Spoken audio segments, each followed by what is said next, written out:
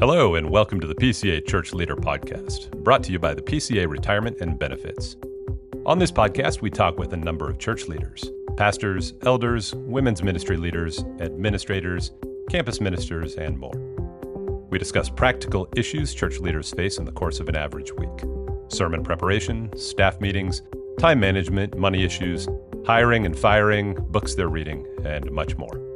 Thank you for being with us today, and here's your host, Ed Dunnington. Well, welcome back to our podcast. We're here with Richard Pratt. We're having a great conversation about theological education and really the learning process. That's really what we're talking about, which is a lot of fun. Richard, as we've mentioned, you have been doing theological education for 3.5 decades. You've been at Third Mill for 23 years now.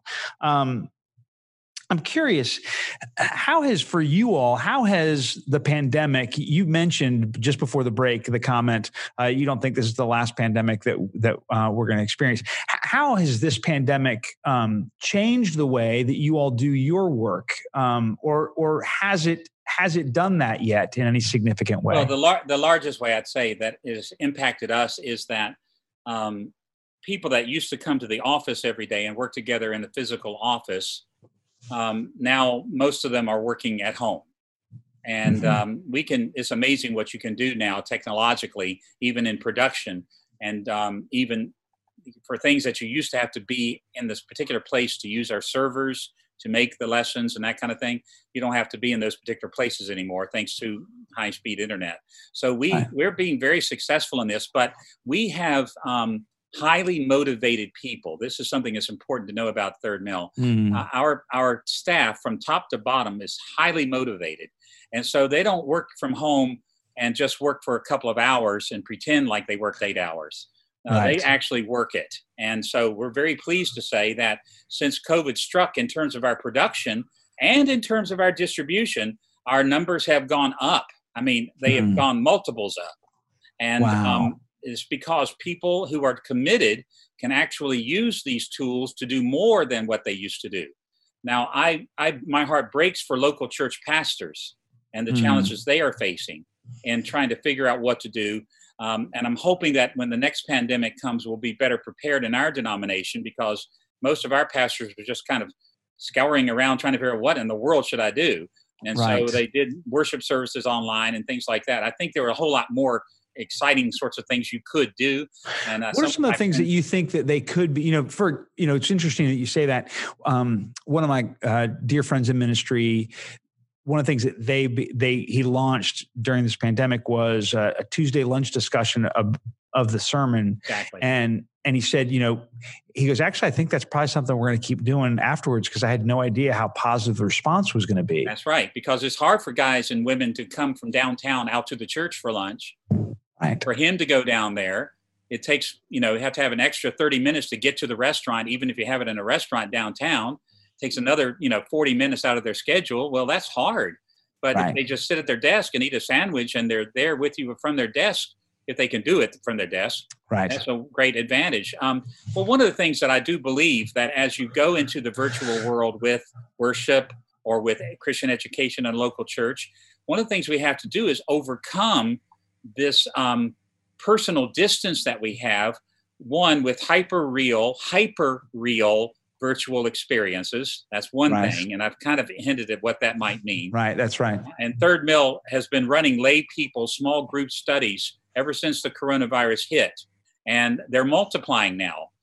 Even though people are getting back to work and things, they're multiplying. But they're 40 minutes long. They're short. They're to the point.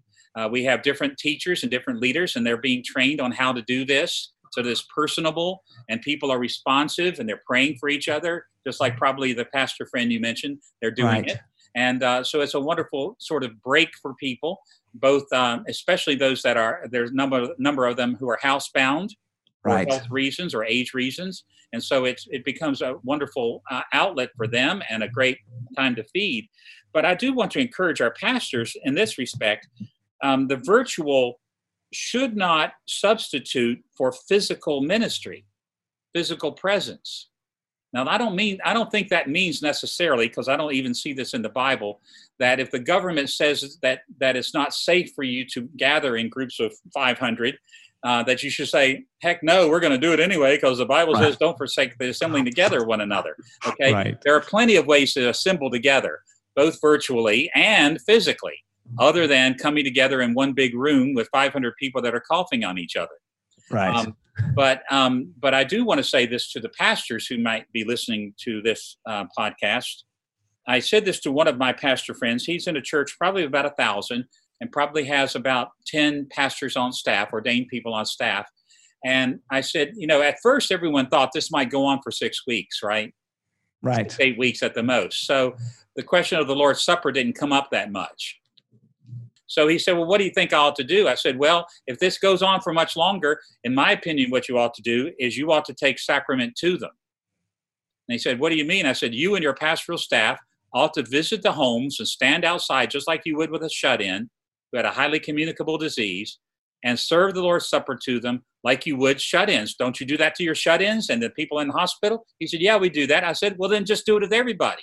And he said, well, that would take a lot of time. I said, yeah, of course it would. That's the idea.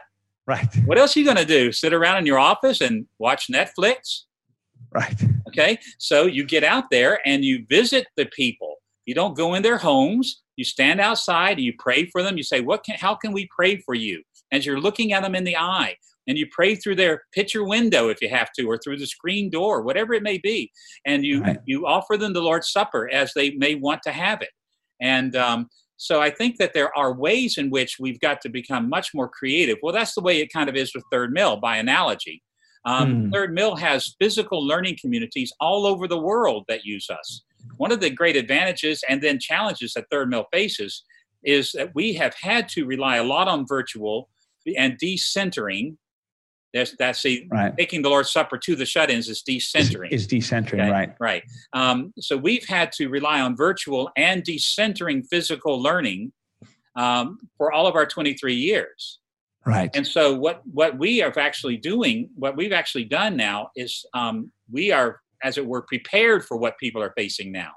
Right. Where you might have a group of 5 theological students in Jakarta in one suburb who really can't get on the subway and go over to the other suburb because they're restricted for travel, okay, which is true. I'm giving you a real example. So what do? Well, they have a mentor in their group who they share the mentorship actually in their physical group of 4 or 5 of them, but they rely for the basic information and guidance from the virtual that we provide for them. Right. In Indonesian, by the way. Okay, well, the same is true for a school in Malaysia, which is one of the few fully accredited schools in Malaysia that can receive Chinese students from the mainland China. And another school in Taiwan that does the same thing in mainland China, using Third Mill, but having localized learning communities where they get together in small groups that are acceptable and safe, and then they are able to do this. It was one of the most wonderful experiences we had in the early weeks of the Wuhan virus. Now, that may not be PC to say, but they call it that, may as well, is that we received a video given to us by one of our mentors in Wuhan itself. And he started off in his high-rise apartment, scanning the horizon, showing the whole city under lockdown. And remember, they were welding people into their homes. They wouldn't let them out of their homes, killing them, taking them away, and things like that. Well, he first showed us his family and went through what his kids were doing and so on and so forth. But then he switched over to his computer and he said, this is my Third Mill class. We meet every morning from 6 to 8 because nobody's working. We meet every morning from 6 to 8. And we're right now doing the Apostles' Creed. And so I watched them on Zoom in Chinese doing a Third Mill video with their mentor pastor there in Wuhan. It was about 16 people on that video. And we've actually published it. It's on our website. And it was just wonderful to be able to see the ability to be flexible and yet get the job done. Right. That's awesome. And I would say that is where we've got to get as Christians in our world. Now, we're very concerned about places where they're especially susceptible to viruses and the like, in places like Africa, where most Christians are. Right. In other words, not the handful of Christians we have in America, but where most Christians are, like Asia, India, China, and Africa, and parts of Latin America. So that's what we focus on. And so we really are preparing them for this kind of thing and have been for years.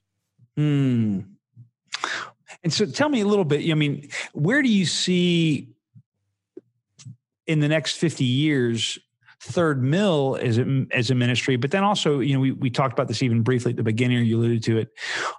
Where do you see the church in North America over the next 15 to 20 years? And what would your advice be to ruling elders and deacons and pastors in the PCA? I mean, you may have already communicated it, but I mean, as you think about, particularly for our denomination, it certainly, you look at the global data, and it certainly seems that the movement of the Spirit has left the Northern Hemisphere and is much more fruitful right now in the Southern Hemisphere.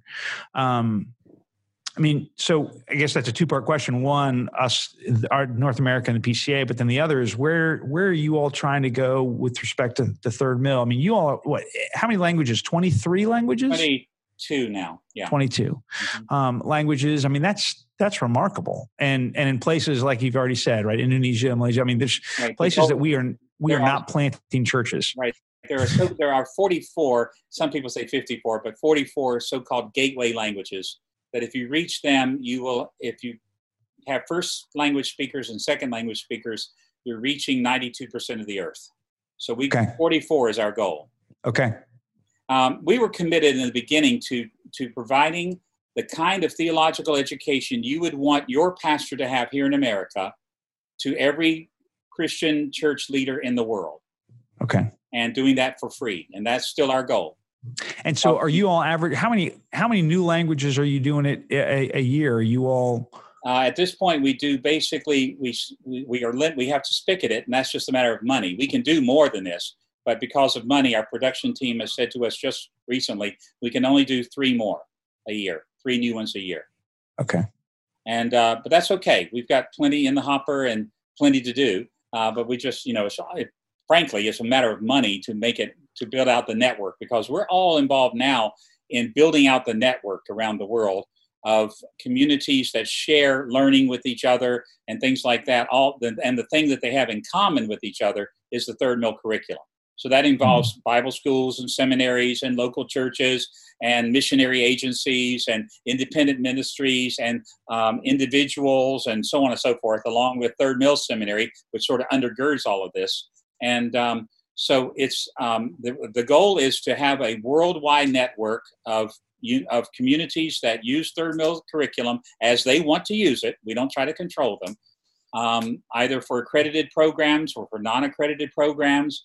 And we just passed a watermark here for Third Mill that in the last 8 years, we have served the needs of slightly over 1 million students. Wow. And we currently have well over 350,000 students around the world. Wow. In various forms of educational institutions, formal and informal. And we're just scratching the surface. The experts will tell you that there are 250 million of them. 250 million of them. 250 million of people who are ready to have the kinds of theological education you would want your pastor to have, but who cannot get it in their own land. 250 million of them already. And that's not even including things like that pastors die or church, or they go apostate and things like that, replacing old ones. In other words, these are just new ones. Right. And so the goal of Third Mill is before I die to have 100 million people that we have served. Okay. So when our seminaries here in this country, sometimes they will actually come up to us and say, I hear we're competitors. And we always say, no, we're not competitors. We want you to have 1 million students in your seminary. Well, none of our seminaries even come close to that, but we say it and we mean it sincerely. We want to help you have 1 million students. And they say, well, why would you want to help us have 1 million students? We're praying for you to have 1 million students. Why would you pray for 1 million students for our seminary? And the answer of our distribution vice president is, because that will mean I only have to serve 99 million. There's no lack of opportunity. Right. The fields of harvest are plentiful. What's lacking is the willingness of harvesters to get out there and do it. And so we're very committed to that and believe that it should be done.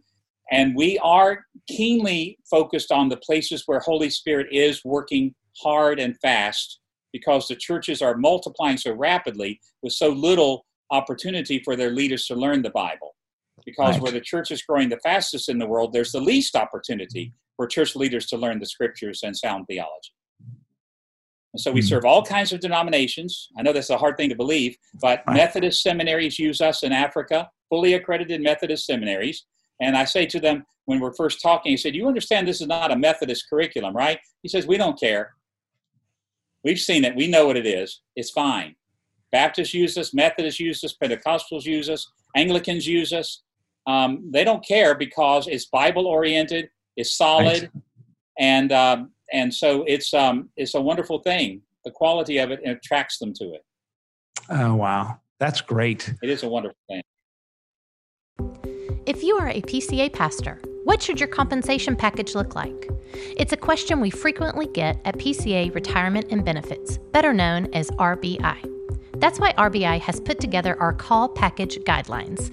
In this booklet, you'll find over 40 pages of insights to help you consider how to structure and evaluate compensation packages for church employees. Simply go to pcarbi.org/compensation and get the latest version of our call package guidelines. Once again, visit pcarbi.org/compensation. I mean, I know every time I sit down with you and we talk about it, I think, man, I'm so grateful for this ministry. And it's just crazy. And I do wish that our schools in this country would at least take up the cause of reaching and educating church leaders here in the United States. Now, if they would go beyond that, I'd be thrilled to death. Okay. Right. But if they would just do it in the United States. Now, what would that mean, however? It would mean that the constituency of our schools would have to change. Our student bodies would change in their shape and their size and their color and their economic and educational backgrounds. And that's a hard thing to do, to be sure, but it can be done. And it's a strange thing. You know, I say this to people and they don't believe it, but it's true that most pastors in our country today are not qualified to go to our seminaries. Now you think about that for a minute. Most pastors, active pastors today in the United States of America, cannot go to our seminaries because they don't have the educational qualifications for it, one. And two, even if they have that, they often don't have the financial ability to do it. Now, that's a travesty. Yeah. Because our goal at least should be to reach these here United States of America. Right. And we often complain about the bad theology that we see on Christian television and how influential it is. And I complain about that too, but I don't know how I really can complain when we don't work hard to educate the leaders of the churches in those denominations. And we can do that. It's not like they would reject us. Some would, but it's not like they would reject us wholesale. They can do it. Now, you have to have people that look like them and talk like them and live like them, leading it, and help those leaders. But that's our goal. That should be our goal. Not just to educate our small slice of American culture. That's a great, great invitation for the church, certainly, and for our seminaries to think through. What does it look like for us to do that? That's right. I mean, imagine this. The fastest growing demographic of evangelicals in the United States of America today are Spanish-speaking Latinos. Now, where can they go for the kind of theological education you would want your pastor to have? Because lots of them are pastors. People say, oh, they're all Roman Catholic. No, they're not. About half of them are. Right. Half of them are evangelical, mostly charismatic, but evangelical. So what would it take for us to provide theological education at the level that you and the quality that you would want your pastor to have, which I'm sure your pastor does have? Right. Okay. Well, it would take first, you'd have to teach it in Spanish. Imagine that. Okay? Right. There's not a whole lot of that going on. Certainly. Right. You'd have to figure out how to do it more cheaply. Right. You'd have to make friends with the Spanish-speaking community. That's the biggest problem right there. Right. Establish trust with Latinos in the United States of America. And so we wonder why it is that the barrios don't reflect our ethics and very much, and don't reflect our concerns and our priorities that would be typical of the PCA. Well, what are we doing to help their church leaders, who are the key to reaching those communities? What are we doing to help them with understanding the Bible and theology? And the answer is, nada. Yeah.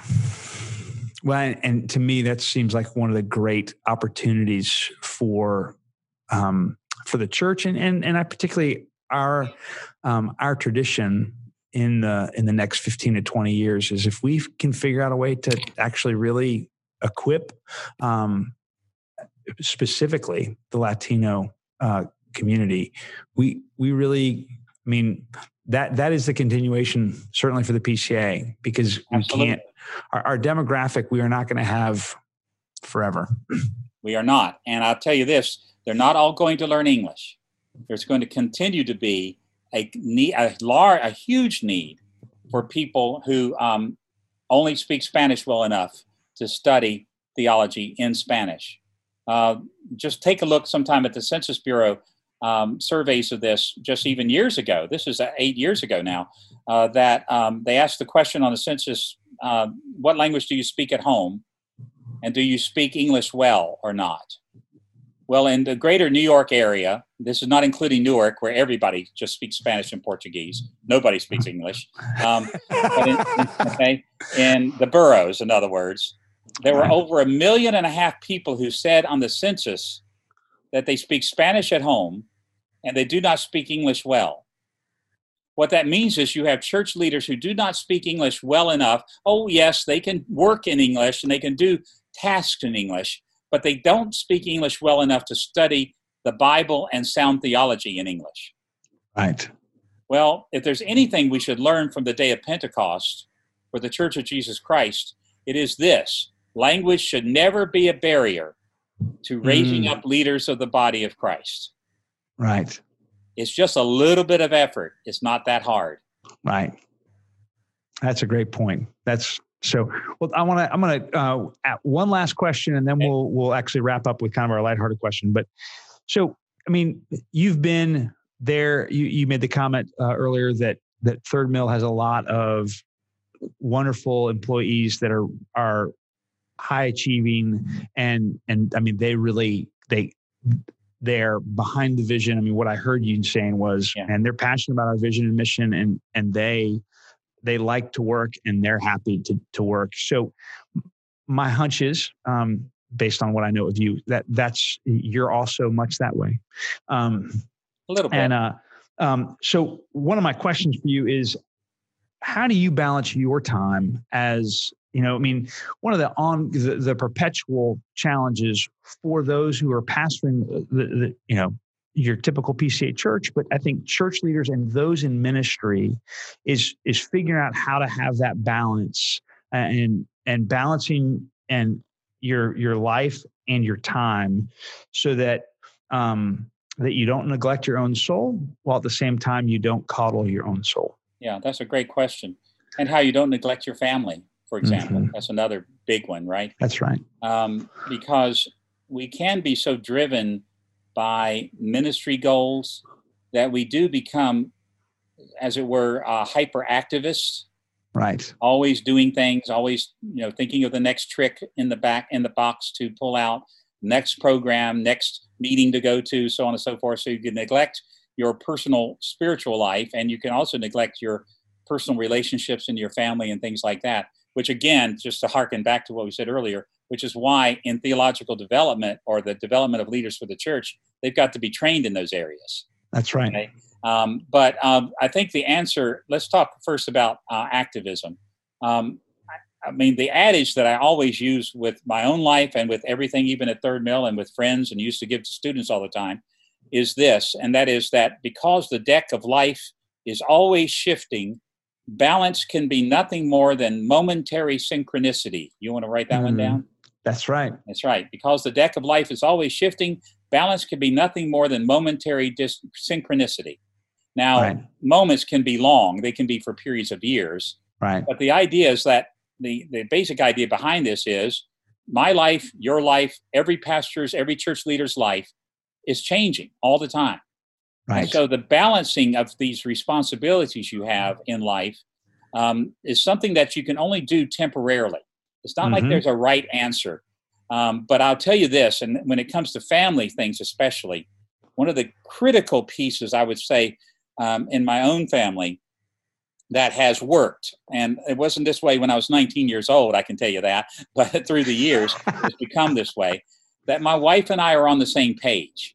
In other words, many wives would not want their husband to travel 4 or 5 times a year, 6 times sometimes out of the country. They wouldn't want that. Right. My wife works in the psychiatric department at the large hospital downtown in Orlando. So she's got a megawatt career kind of thing that she does. Okay. Right. So she can't just take off and go to Indonesia when I go. Right. Okay. And she would like to do more of that, and we will do more of that as time permits. But again, that's a momentary synchronicity, a balance point. But see, it's not that there's tension between us on those things. If she were on this right now, what she would tell you is, I believe in what Richard's doing. And yeah, I'd like for him to have an 8 to 5 job. Sure. At least COVID I think has told her that she really doesn't want that. As we spent the last 3 months looking at each other in the house, she's gone to the hospital, but I've been at the house. Okay? So she sort of learned, well, maybe it wouldn't be idyllic for Richard to just have an 8 to 5 job after all. That's right. But she's never really felt that. Of course, sometimes you feel that way. But we're empty nesters. Right. So we spend a lot more time with our grandchildren who live almost 1,000 miles away from us than most grandparents get with their grandchildren. We spend a lot of time with each other that most couples don't get to spend with each other. But but the demands of the ministry are very hard and are very consuming for me and for especially the leaders at Third Mill. And so we just push real hard to be careful that you momentarily balance things out in your life. If you have to push hard on one thing for a while, that's fine, but don't do it forever. Right. You have to take your PTO, for example. You have to take it. Why? Because it's good for your mental health. It's good for your family. When people leave the Third Mill office and they go off on a trip like me, for every day you're gone, you get a half day off extra. And that time has to be used for the personal refreshment and family refreshment. I mean, it's like it's an expectation. You can't just use it to kind of sit around and do nothing or sneak in and do some more Third Mill work. Right. So we try to help people with that, but I think that's the answer. Figure out life has seasons, and churches have seasons, and you need to adjust the balance of your activities in life so that it's appropriate for the season that you're in, which can be a week, or it can be a year, or it can be 5-10 years. And that's the only advice I can give people. Not that I'm perfect in this, but the support of a spouse, the agreement of the spouse on those kinds of parameters is extremely important. No, I think that's absolutely right. Because I think that I think back just to my own marriage, 28 years of marriage, and that there have been seasons that I've worked really long hours, and Stephanie has understood and been very supportive. There are other seasons that I probably didn't even work as long of hours, but because of the dissonance between us, right, it was disruptive. Exactly. And so, I think, Lord willing, that's also 28 years in. I'm maybe making little baby steps. Bit better. Yeah, me too. After over 40, I'm hoping I'm a little bit better at this, at mind reading and things like that. Yeah. So, well, that's great. Well, okay. So, we like to end all of our interviews with some more lighthearted questions and kind of, so we ask all of our guests these 4 questions so that you can kind of answer them however you want. And the first one goes like this. If you could force every church leader in the PCA to read one book other than the scriptures, what would it be? It would be a book that I read just recently by Matthew Newkirk, who is the president of the Presbyterian Seminary in Japan, a former student of mine, Matthew Newkirk.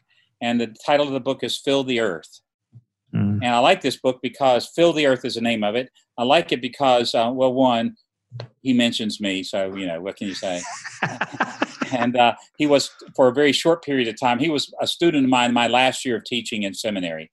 But what he does is he does a better job than I do at showing how the mission of the church, and that would be local as well as foreign missions, that the mission of the church is rooted not in Genesis 12, verse 3, which is normal for missiologists, but rather it's rooted in Genesis chapter 1. So it goes all the way back to creation, what we are to be doing with our lives, who we are, why God made us, why we are in the world as we are. And the first great commission, as I always say. That's right. It's right. And we often in our circles will separate the so-called cultural mandate from the gospel mandate, but they are not separable. No. But that is the first great commission. The second great commission comes because we had the disruption of the fall in Genesis 3. So he had to reestablish it. That's right. Sin has complicated our mission, but it did not start it. And so so the idea then is that any church that would not be seeking to fill the earth is not being the church. That's the deal. Evangelism, reaching out to the lost, adoption of children, raising your own children, having an outward focus in your church. And if the PCA churches don't start getting an outward focus, we are doomed to be non-existent. Yes. Okay? And if you don't think that the PCA can be non-existent, go to Turkey and see what happened to the apostolic churches. You can't find them. Okay. So I hate to tell people this, as much as the PCA is my mother, and I love the PCA and I'm part of it voluntarily. We need to realize that we have got to start reaching out. And so this book will fill you with new energy for that, I hope. Okay. Thank you. That's great. So, all right. Second question. At the end of a long day of serving there at Third Mill, what is your guilty pleasure food? The food? Yeah. When I'm really feeling down, it will be Cheetos. Next is Doritos, and I'm feeling a little holier. Okay. Feeling a little more holy than that, I would say it would be diet popcorn. How's that? Okay. All right. So here's one of an insider, inside baseball. What has been your favorite location for General Assembly that you've attended? Orlando, because it was easy for me to get there and I could go home at night. All right, great. Last question. What is your hobby or favorite activity to do to relax and get your mind off of ministry? Netflix. What are you currently watching? Oh, I watch everything you can name. And some of them I shouldn't tell you about. I don't watch anything that my wife doesn't watch with me. How's that? Okay, there you go. I can. So that's that. There's good accountability there. There's good accountability. At times I will watch documentaries and things like that, and they're very. And we don't just do Netflix, but I'm talking about online cinema. And there have been some really good things, even on the church and even on church history and things like that I find fascinating because they're usually from a secular point of view. Right. Yes. I always find that fascinating too. So, we watched, we just recently watched the movie, Parasite, and fascinating. I don't know if you know. Interesting. My granddaughter just asked me if we could watch it last night. Did you watch it? No, not yet. She's 20. Should I watch it? You should. It's rated R, but you should. There is no redemption. So, I mean, it's a movie to watch, to discuss. The producer is a guy who is he is an outspoken nihilist. So, I mean, he's embracing that worldview and it comes out loud and clear in the movie. What's fascinating to me is how popular it and all the awards that it won.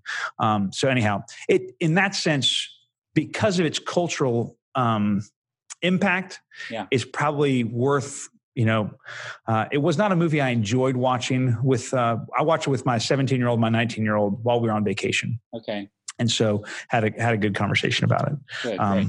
So yeah. Well, Richard, thank you so much for being with us today. It really, every time I'm with you, you're both an encouragement, a challenge. It's a blessing and delight. I'm grateful for your ministry to the church and for the Lord's kindness to the church, and to calling you to Himself and having you use your gifts for. It's been a great privilege to be with you, and I appreciate the opportunity sincerely. Thank you very much. Well, thank you. And thank you for listening to the PCA Church Leader Podcast. Thanks to PCA Retirement Benefits for sponsoring the show, and you can find past episodes of the show available on iTunes. And like I said at the beginning, please help us out and make sure to leave us a review on iTunes or SoundCloud. And we'll be back next week with another episode and an all-new guest. I'm Ed Dunnington. We'll talk with you then. This podcast is brought to you by PCA Retirement and Benefits, Inc., known to many as RBI. RBI helps church workers and their families reach their financial goals. The financial planners at RBI sit down with pastors and church staff to examine their compensation and retirement contributions. They assemble plans that help pastors get on track and stay on track for a successful retirement. You don't have to be an ordained pastor to benefit from their services. They work with youth directors, worship leaders, administrative staff, Christian schools, and others, providing free financial services. Their representatives have all worked in church settings and are able to relate to church staff members and their families. You can visit us at pcarbi.org to learn more about how RBI can help you and your family.